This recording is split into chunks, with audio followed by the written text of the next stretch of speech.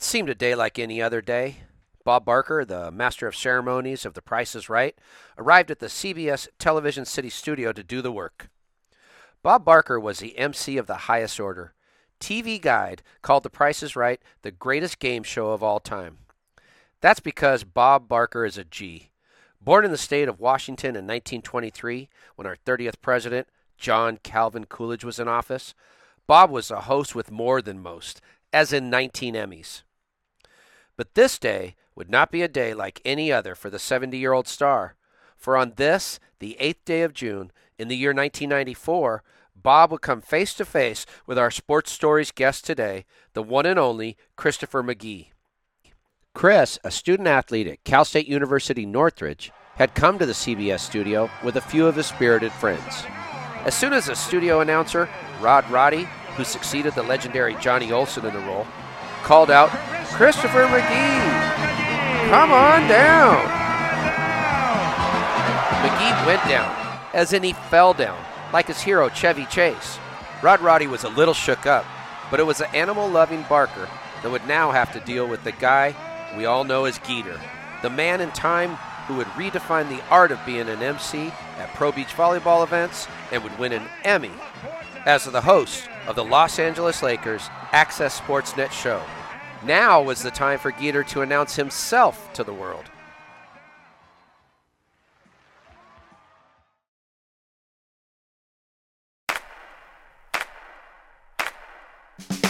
I'm a Venice, California-born, Los Angeles-based sports fan, one that has played, coached, announced, and promoted sports my whole life.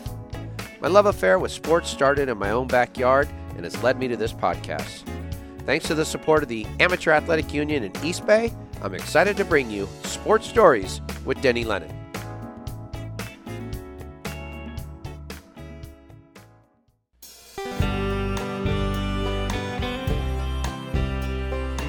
Hello, sports historians. This is part 2 of 3 of Life is Sweeter with Geeter, where Chris McGee drains the 3. You can go to our website and find the link to watch or listen to part 1. We've also been populating our website with original content that you may enjoy. So head to sportsstoriespodcast.com and enjoy. And please help us grow our audience by giving us a review and sharing the podcast. Christopher McGee is what Rod Roddy called the guy we all know as Geeter on The Price is Right. And if you've not seen the edited YouTube of Geeter on the show, search it out. It is well worth a look. On the show, you can see the traits that will make Geeter a star. It's not just the banter or the dance moves. It's not just how he gets the audience going or how he interacts with Bob Barker. It is all of that, and it's fun. Geeter is talented, no doubt, but above all, he's fun. The greatest MC the game of beach volleyball has ever seen, and the studio host for the Los Angeles Lakers learned a thing or two about being an entertaining announcer while growing up a Laker fan in the 80s. He not only got to cheer on the Showtime Lakers, he got to listen to the man who redefined having fun as a play-by-play announcer, the great Chick Hearn. Born in Illinois in 1916 while World War I was still raging overseas, and our 28th president, Thomas Woodrow Wilson, was in office working on his 14 points, Francis Dale earned his nickname as a young man in the 1930s playing AAU basketball while at Bradley University.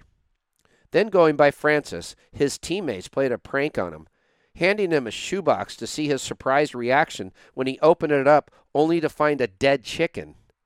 Wait, what? What the... Oh, those good old whimsical days when we handed a box to our friends with a dead animal in it. Not okay. Can you imagine how upset that would make the pet lover and animal activist Bob Barker? Wasn't this during the Depression? They should be eating chicken, not playing post-mortem pranks with them. That prank is, by the way, way outside of the AAU player code of conduct. So, I suppose Chick came to terms with the origin story of his name. Then in 1938, he met and married Marge, the love of his life. Chick joined the Lakers when they moved from Minneapolis to Los Angeles in 1960. As a play-by-play announcer, he was as big a part of the Lakers' popularity in Los Angeles as was the play of Jerry West, Elgin Baylor, or Wilt Chamberlain. Chick Hearn made the games fun to listen to, inventing phrases and terms that are now part of the basketball lexicon. Slam dunk, airball, no harm, no foul are just a few. His trademark call when victory was secured, The game's in the refrigerator, the door's closed, the light's out, the eggs are cooling, the butter's getting hard, and the jello's jiggling.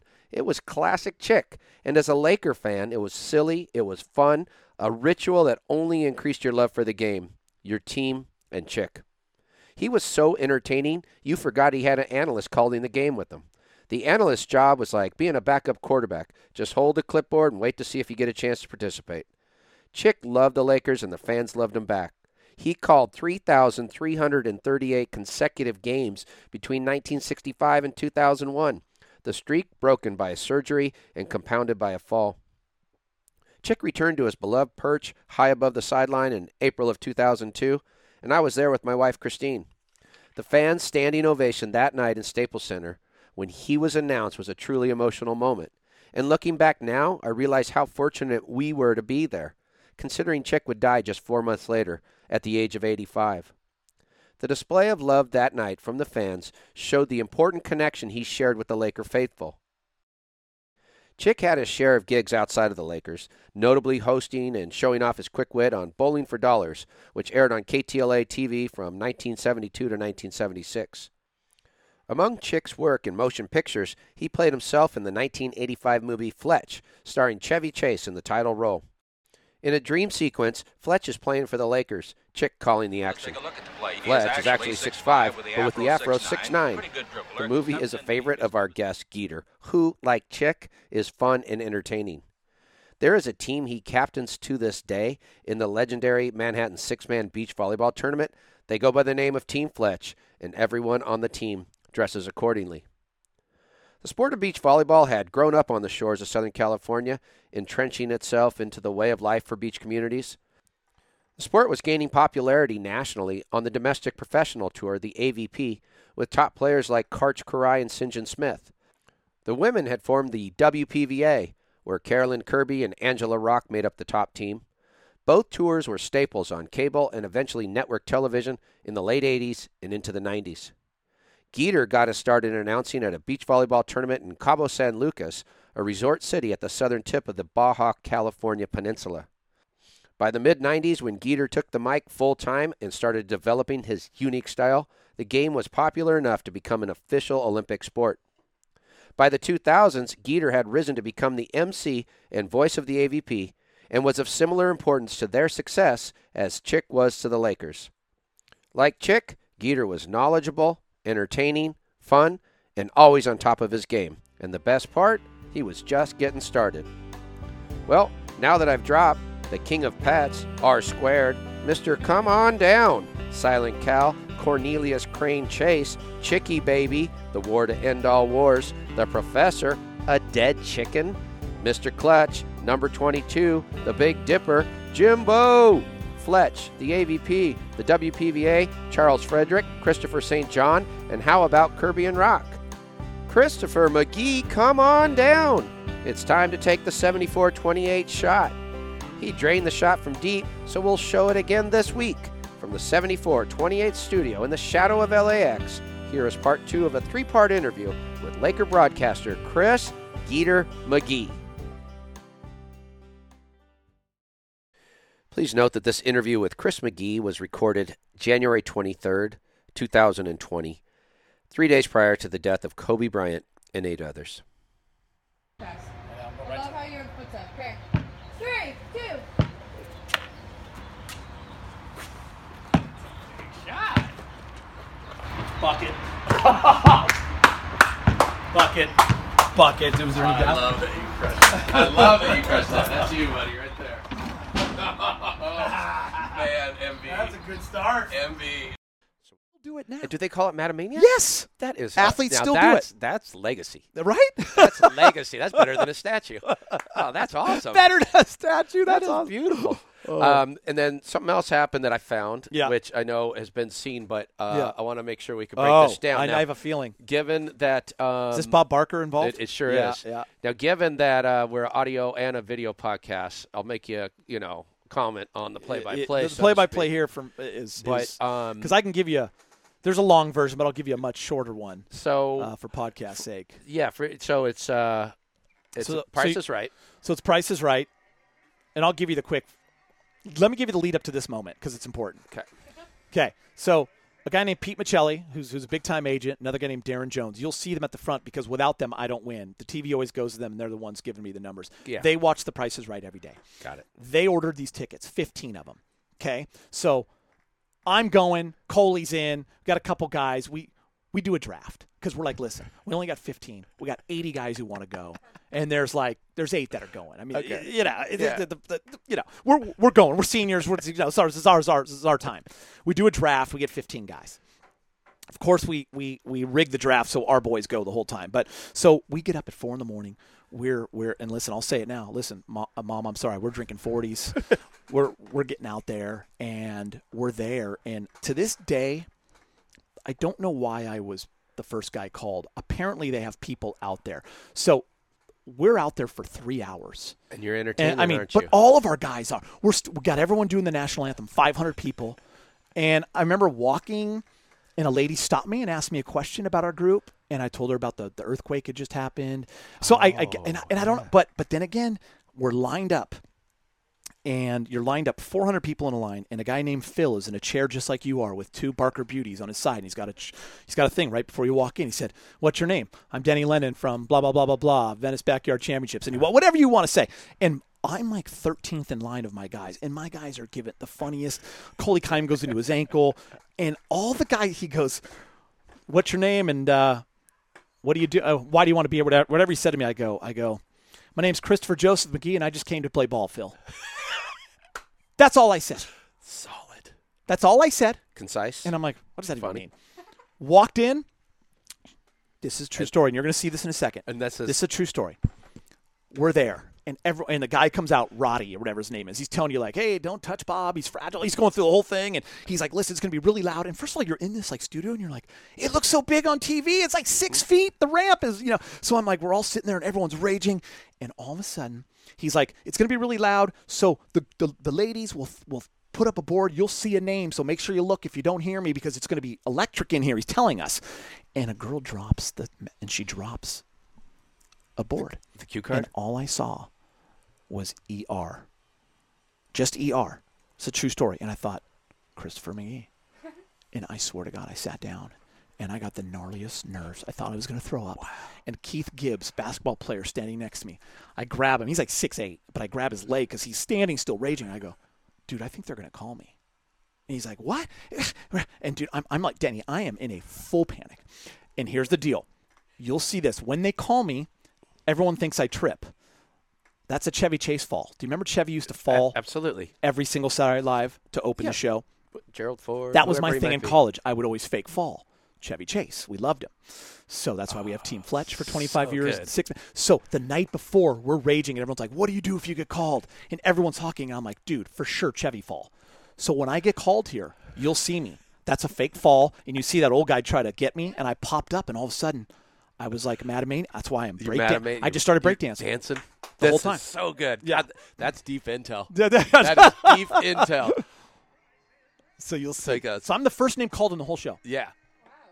Christopher McGee, Here come on comes. down. And I was right. They're going to find me. Here I come. Fake. Fall. Boom. I'm on the ground. That guy's no get me. way. I pop up. Yeah. Oh, it's like, Yeah. A lawnmower down. Next thing you know. Yeah, there I go. And what's and now I'm just like third base coaching it, waving people down. If you see, they'll show me a little bit. So oh, good. yeah. I'm waving her down. Now I'm dancing with her and hugging her. And it was cold out because apparently. But by the way, biggest goof ever. I'm wearing jorts and a sweatshirt around my waist. Still get heckled 30 years later. I would. I don't care. I was going to lay off of that. So we move forward a little bit. Move forward. Way later in the show because I can't win anything. Right. I win a Murray Feist 3-piece lamp set. I just go $1 more than this lady, $8.51 Bob. And he is and Bob and by the Barker way, is if getting you're listening agitated to me, because he keeps going, this is going to last forever. And I'm like looking to my guys because I'm clueless on everything. But you got these are all my Barker. guys. Yeah. Bob, and by the way, I'm calling him Bob. And I don't know if you know this, but yes. There was a great movie when you and I were kids, The Blues Brothers. Yeah. And Dan Aykroyd. Hey, Bob. Yep. So that's why I'm calling him Bob the whole show. Oh, man. 7:51. Murray Feist 3-piece lamp set was with me for 11 years until my fiance, who's now my wife, made me throw it out when we moved in together. So you come up. If those lamps could tell stories. And they're going to – what's this?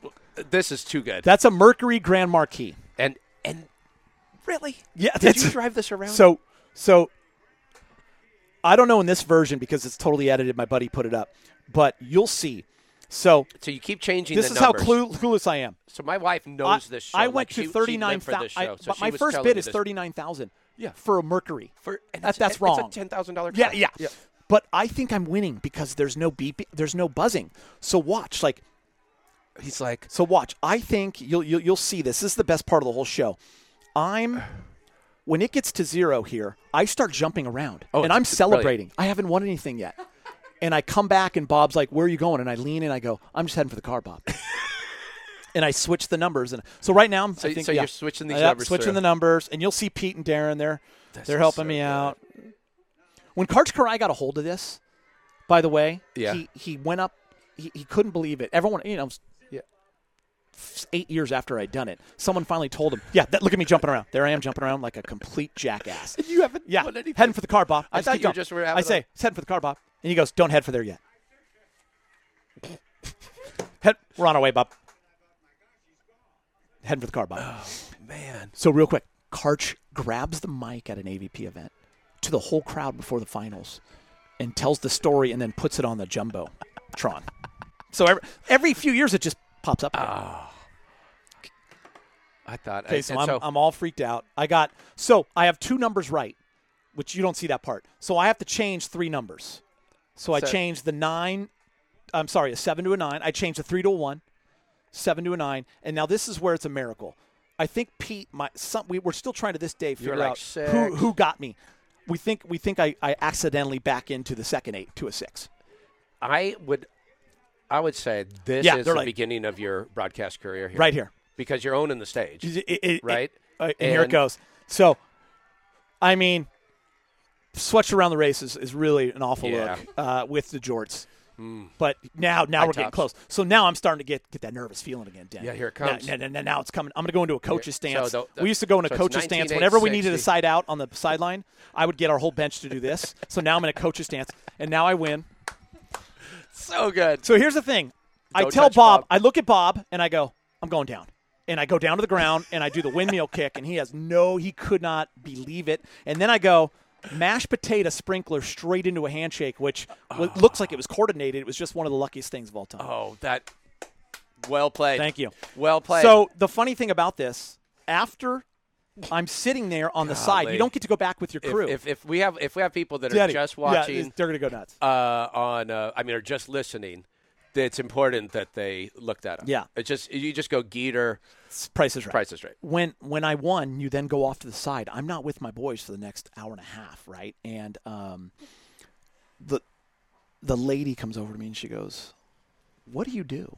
And I'm like, well, I just got done playing volleyball at Northridge. I'm a waiter at Marie Callender's. And she's like, Bob just wanted you to know that was incredible. Blah, blah. I'm like, sweet, that's awesome. And they had me sign some things. I walk out, and the whole next show knows I've won, and I got the pink slip to the car, and I'm running, high-fiving 500 people. There was no cell phones that day.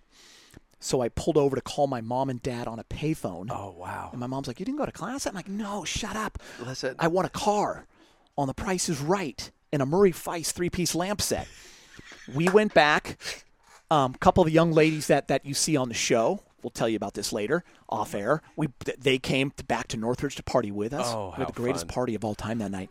But everyone thought I was rich. Wow. So I was buying. I didn't have any money except tips from Marie Callender's, but I thought I was rich. Hey, so I got the car, do some betting. sold it for $16,000, paid $4,000 taxes, walked away with $12,000. Okay. And it aired the day we all graduated. So back at our condos where we lived, there was like 8 families all came over to our house. Probably had 70 people in our condo because we had to tape it because we were graduating and watched The Price is Right. What a great memory. Wait, on that show, did you get to the showcase showdown? No, Frank from Florida spun $1.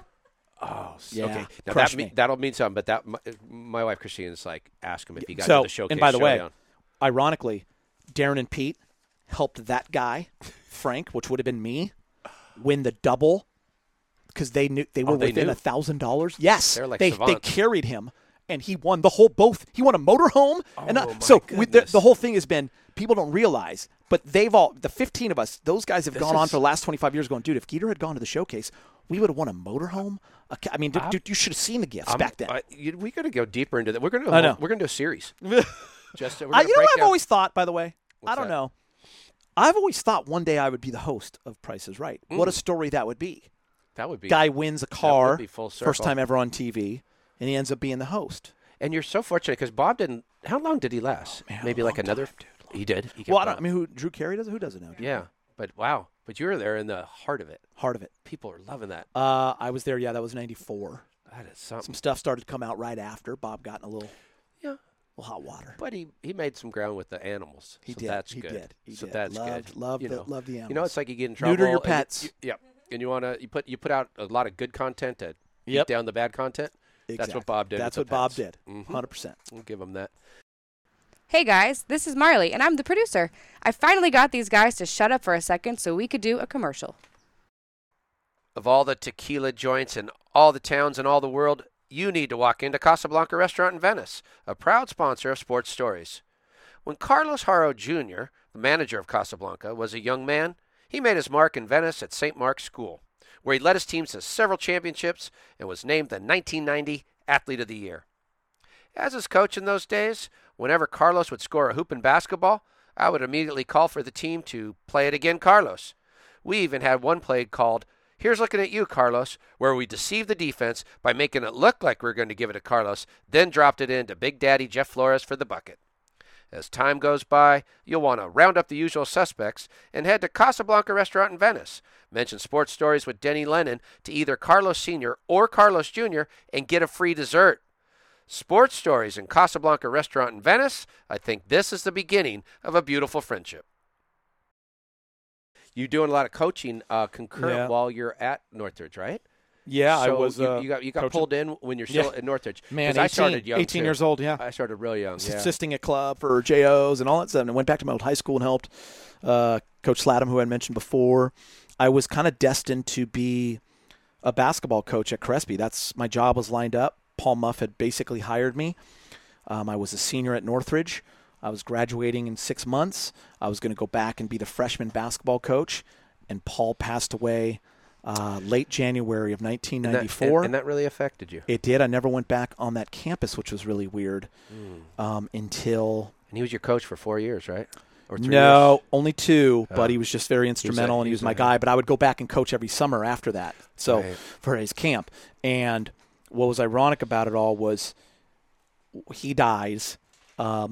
My volleyball career ends up at Stanford. We lost to Pepperdine in regionals. I cried my eyes out. My mom had to come get me out of the locker room. I knew it was my last ever sporting event.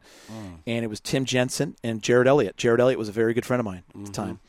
And Jared was coaching at Marymount. He wasn't at SC and then Texas. And he said, dude, my buddy Craig Forsyth can't coach this 17s team anymore. Can you come coach them for the last 2 months and take them to the festival? And I went. I couldn't even get off the couch. And those girls, I credited them. They rallied me. I went, and I fell in love with coaching. We had a great run at festival. great? And next year I was coaching with Tim and Jared, and I never looked back. That's why I didn't go to Crespi. I ended up going to Tim. Got me a job at Campbell Hall, and I was at Campbell Hall. The next time I went to Crespi was 4 years later when Campbell Hall we went and smashed Crespi. Okay. Yeah, you went back in. Yeah, went back and beat them. With the, it's interesting because I've seen different parallels. You did the same thing I did, little calling Yep. down games, that kind of stuff. But I lost a really close friend when I was like 19. Yeah. It changes things. It's a difficult time to deal with that because you're Yeah. not fully developed mentally. 100%. And so you don't understand all of it. But the one saving grace was I was coaching at the time. Yeah. And for some reason, that kind of Now we're- spirit of athletics, Yeah. help the whole process. Jenny, you knew Mike Whitmarsh. I mean, Mike was one of my best friends in the world, and Karch, very tight with Mike. I mean, we all were, and he was a guy I talked to every day. And when he passed away, that's what 10 years ago now. I mean, it's affected me to this day. Like, so it doesn't even matter. Like, 19 is so young to lose someone. So is 31. So is 40. It's crazy when you lose that guy. Or 19's way too young. Yeah. To lose a buddy. So you're hooked on coaching, and I think around, That was my path. Around 95. Yeah. So you're hanging with your boys in Cabo, Yeah, hang on that. and they did throw do your research. and they throw you a mic Yeah, threw me a mic. because it's what is it? Kind It of was a a beach six-man volleyball tournament. trip? One female, 5 guys. Easter weekend. AVP had a break. Okay. I went down for the first time. They throw me a mic. Our team had already lost. I was on a team with like Parker Blackman. That's my first time meeting him. All these volleyball guys are down there. I mean, Steve Timmons is down there. Whitty's down there. Dodd's down there. Al Jan. I mean, everybody. Having a good time. And having a great time. And I was out in the water, and a couple guys came out there and go, Geeter, they need a guy to announce. You're only a year removed from the Price is Right. Never announced in my life. Grabbed the microphone and just started like doing the Macarena was new. Started doing that. I learned it one night on that trip. So I did that at the break. I was just drinking, doing all different voices, Marv Albert or whatever. I mean, I had no idea what I was doing. Yeah. And fast forward, so for a couple of years, I started then doing Billy Berger, had a little tour I would help out. Wow. Small time announcing. Fast forward 2 years, and Jim Marico and Sam Lagana, both their wives were pregnant. They weren't going to be able to do every tournament. And these are the AVP. AVP announcers, sorry. Pro yes. domestic. Yeah. They were the AVP announcers, MCs. And John Stevenson, who passed away not too long ago, Johnny the Steve ran the AVP. He was looking for someone else to help. And Matt Unger and Kevin Martin were like, our boy Geeter would be great at it. And he goes, Geeter. Too, huh? Yeah, they goes, Geeter, Kevin Martin. He goes, who, Geeter? And they go, he was the guy in Cabo. And John Stevenson was there. He goes, I love that guy. So I went and met John. Jim Marico came and met with me. And I met Jim. Jim and I talked in the parking lot for about an hour and a half. And Jim let me go on tour with him, basically, and taught me everything. Jim was also a lawyer, right? Yeah, still is. He's an attorney, and but he would do this on the weekends. Do it on the weekends. I knew him. And Sam had been the longtime voice, too, so they would split. I knew both Sam and Jim because I was the WPVA guy. Yeah, of course. And they were the AVP. Yeah. And they split that tour, and I always used to envy that they didn't have to go to every event. Oh, yeah, because they could split. Because on WPVA, I had to go to every one. And Sam was our announcer at Northridge. He worked at Northridge. And now Sam is the announcer for the Rams at the Coliseum? Yeah, and he works at Pepperdine. And Pepperdine, yeah. That's great wild. fundraiser. So you grab the mic and you hit it big there, and then you're learning under Jim. So here's something crazy. that is interesting to me. Obviously, you're learning and you're getting opportunities and you're getting those reps. I always credit those reps because you for so long in the course of a day have to speak correctly. Because you're in a microphone. It's not play-by-play per se, but it is, if that makes sense. You're not concise. on TV calling a game, but you're doing play-by-play and in between the serves. Color commentating. Mm-hmm. Yeah. And you got to do it in between serves because you're not supposed to interrupt. One of the things, and then of course, our big moment as MCs is the introductions. So the introductions come, and I just followed in line with my uncle, who was the boxing announcer, Jimmy Lennon. Yeah. And basically it was like, from ding-ding, from this, from this. Everyone's Please got their welcome. style. Now you have a lot of moxie, my friend. Yeah. You have a lot of chutzpah. It probably helped me. How did you It got me every up job. with all of this? It might have got me every job. Yes. I mean, if you think about it, it's the only. It was what people knew. It's a stream for people who haven't heard you do introductions for AVP. Yeah. One, they got to look it up. Two, I'm going to play one. I'm going to play just a quick one here. So we kind of. But it's a stream of consciousness. It's funny. It doesn't started. seem like you could plan these. The things. first time I ever went down there and did it on the sand was maybe year 2. Well, in year 1, I would go down with Jim. He would be up top, and I'd be down low, and I'd be yelling at everybody, and I would just breakdance and have some fun and worm and do all this stuff. The next year, we were at Louisville, Kentucky at a bar, and there was a court in the middle of the bar, and the bar surrounded the court. And it was an 8-team thing, and Hav were all there raging. And I'll never forget, it was the finals. It was Whitty and Canyon versus Dax and Todd. And they're like, go down on the sand and do the introductions. And I went down on the sand, and all of a sudden the TV camera was on, and I was yelling in the camera, and I introduced the guys because I used to do intros, and I knew them all. So I would go. My whole thing was just go, and I would long intros like this, and I knew stats. It's from the years of calling my own games in the backyard. Like I said. So I had all these things in my head. You'd get very close to them. Oh yeah, right in their face. And it just. But by the way, so takes a lot of guts to do that. Moment. I don't think I rarely ever did a final not on the sand again because TV was like, oh, we're going to start doing that. And then it became part of the show. And then it became like players would come out and dance with me. I mean, it took a life of its own. So the one it got me to the Olympics. The one I like is this one in Chicago. And it's a David Bowie song's playing. Can I tell you about this real quick? Please. So this. So I'm just so you know, but you under pressure, I would do this before Game 3s in the final. Oh, I see. So Game 3s in the final, I loved this song. And it just started as a rant one time. Jeremy played it, and it took a life of its own where people would get to the finals and they'd be like, dude, you didn't do Under Pressure. So I started like, oh my God, like, because you got to kind of. So when game threes would come in a big moment, that I would sit on This is stage. it. I yell at Lance Briggs here from the Chicago Bears. Yeah, and so you got a couple of Bears, and this is what Yep. you do so well is you will just start working the crowd while you concurrently introduce and while you will give them a little tidbit of yourself. I think you say something to the effect here, you want to learn about Under Pressure? I'm the one who's got a little baby and a pressure, and these people are going to be standing behind me. It's so funny. Yeah, he starts laughing because I talk about him losing the Super Bowl. He's dying.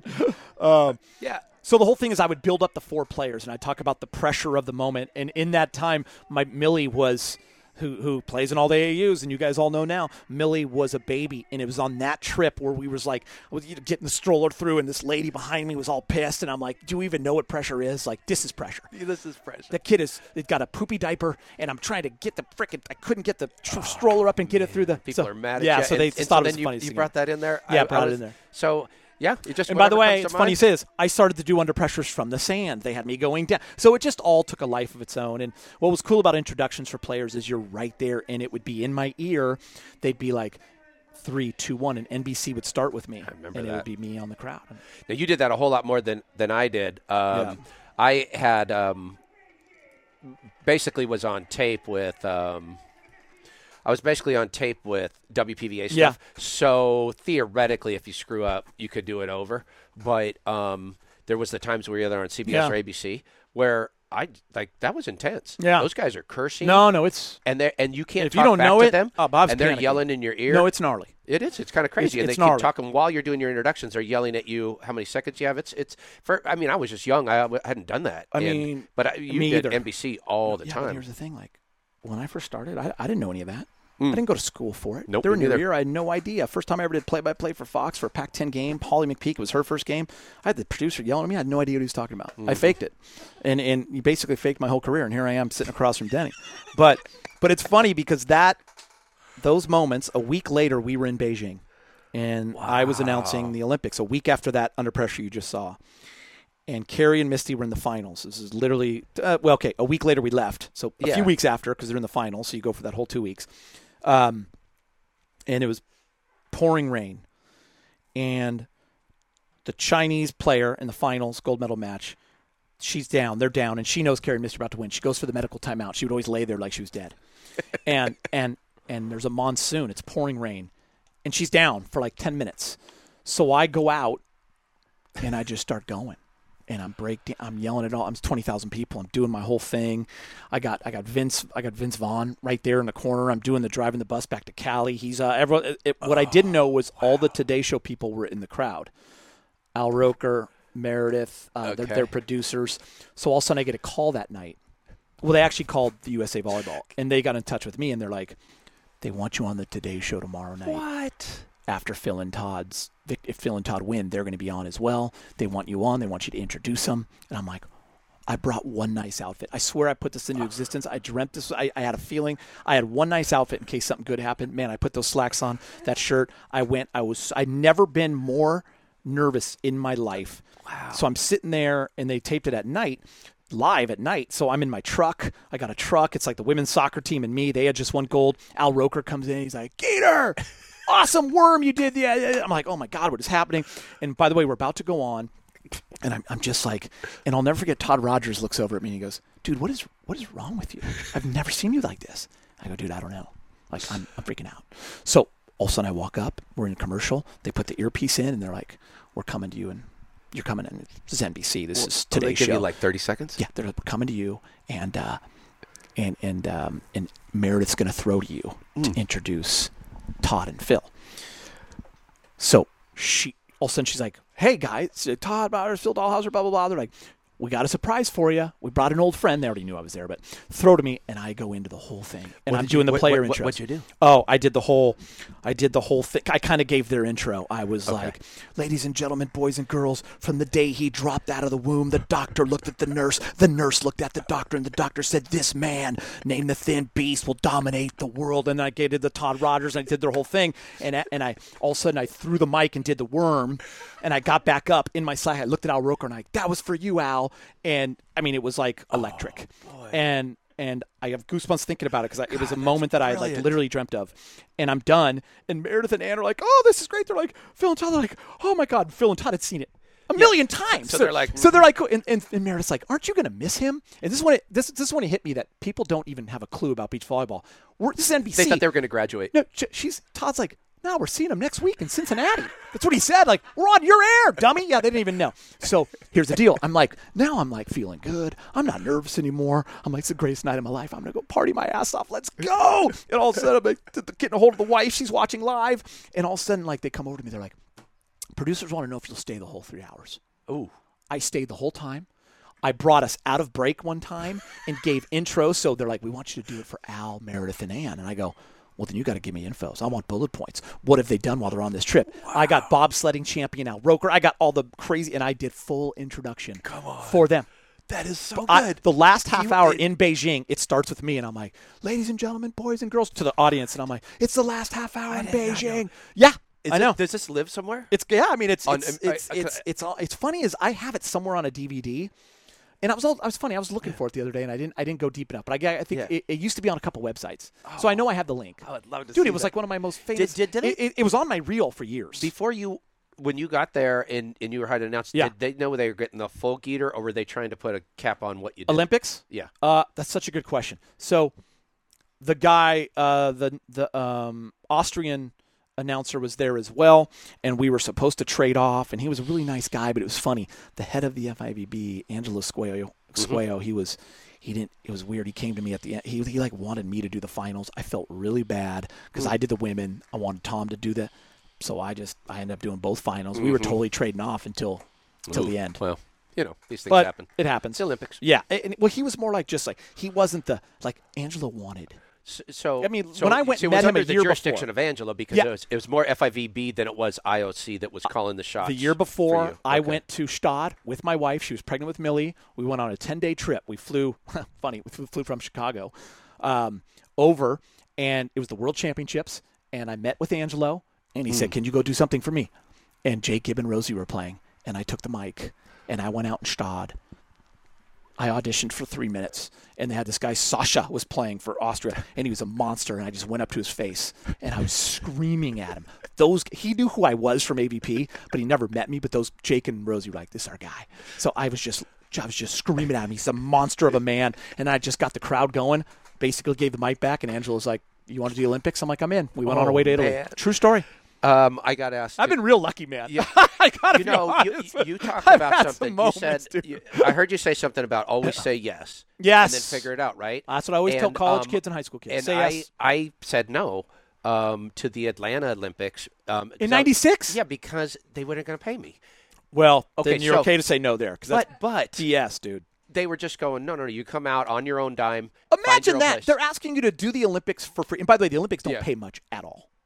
But it's A more few of grand, I but wished I I know. would have said yes. Back then, You know, and now my you uncle, look the back. boxing announcer, Yeah. he said no to the first Rocky because No they weren't way. going to pay him enough. And gave it to Buffer, or who did it? One of those guys? No, it was, if you've watched the first Rocky, it's some anonymous. No. But he's in Rocky 3, my Uncle Jim. Dude. So I do have his action figure up there. But he said no to See, Rocky but that's 1. hard, and Denny, he said, because he said, at the 96, time- you're trying to make a living, dude, also. And like, but Yeah, it now was you look 90, yeah. back. Right. I wished I would have done it. But I didn't. I always wanted to do one. But always say yes. That kind Always of say hit yes. home. Join us next week for part 3 of Life is Sweeter with Geeter. Now it's time for an installment of As Time Goes By, where we get to know Carlos Haro Jr. of Casablanca Restaurant in Venice 1 minute at a time. Remember, if you mention sports stories with Denny Lennon to either Carlos Sr. or Carlos Jr. while you dine at Casablanca, you get a free dessert. Now, let's play it again with Carlos Jr. Learning more about the Haro family story. Carlos, tell the story about how your father came to establish like Casablanca Restaurant, specifically Casablanca, as the name and so forth. Sure. So here's the story my grandfather used to say. So as I said previously before in other times, my grandfather opened La Caballa, saw there was another restaurant available in front, and he was one of the first innovators who bought 2 restaurants right next to it. And at that time, he said, if you put restaurants together, you will attract people. And people thought this is like, why would you cannibalize yourself? But he said, if you look at, he was before Las Vegas, was like, you have one hotel that caters to one demographic and the other one does it to the other. But at the end, it's a central place where people come, which is kind of like the idea of the Strip. So his idea, but at that time, everybody's like, no, you're just going to cannibalize yourself. So he said, I'm going to make La Cabaña a Mexican restaurant. And Casablanca was supposed to be, based on the movie, it was supposed to be kind of French and all these cuisines. How it goes about is he came up with this menu, came up with the recipes, and the chef later said, we can't make any of this. So they went right back to make Mexican food. Okay. But they had seafood. But, I mean, literally, that was his idea. My grandfather would come up with these great ideas, and kind of like Steve Jobs, you guys figure out how this idea is going to be implemented. And they're like, I don't know what this guy wants to do. But so the idea my dad tells me is that eventually we end up doing more Mexican food. And that's how I ended up at 2 restaurants from the same family with a That's awesome. Yeah. Okay. Sports Stories with Denny Lennon is supported by the AAU. Find a local event and join at aausports.org. And remember, you can catch your favorite amateur sports live stream, replays, and highlights at ballertv.com. Sports Stories, along with East Bay, supports the Heroes Movement, a nonprofit that bridges the gap from mental or physical therapy to getting strong again through strength and conditioning workouts. This free service is available for any veteran of the United States Armed Forces. Visit heroesmovementusa.org for more information. Sports Stories with Denny Lennon is a production of Sports Stories, Inc.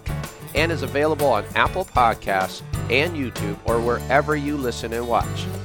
Don't forget to subscribe, rate, and give us a review. It really helps spread the word. You can find all our social media links, archives, and other info on our website at sportstoriespodcast.com. Special thanks to the John R. Wooden Course and Wooden's Wisdom.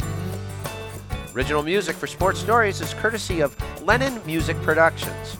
Original images by Sienna Lennon Photography. Sports Stories is produced by Marley Rice, edited by Bob McCall, and researched by Teresa Dolan. Additional staff include Christine Jimbo, Jake Downey, Ray Castro, and Buck Magic Lennon. Whenever I'm headed to the dog park, there's 2 things I like. The wind blowing through my hair and listening to Sports Stories with Denny Lennon. Check it out, Buck.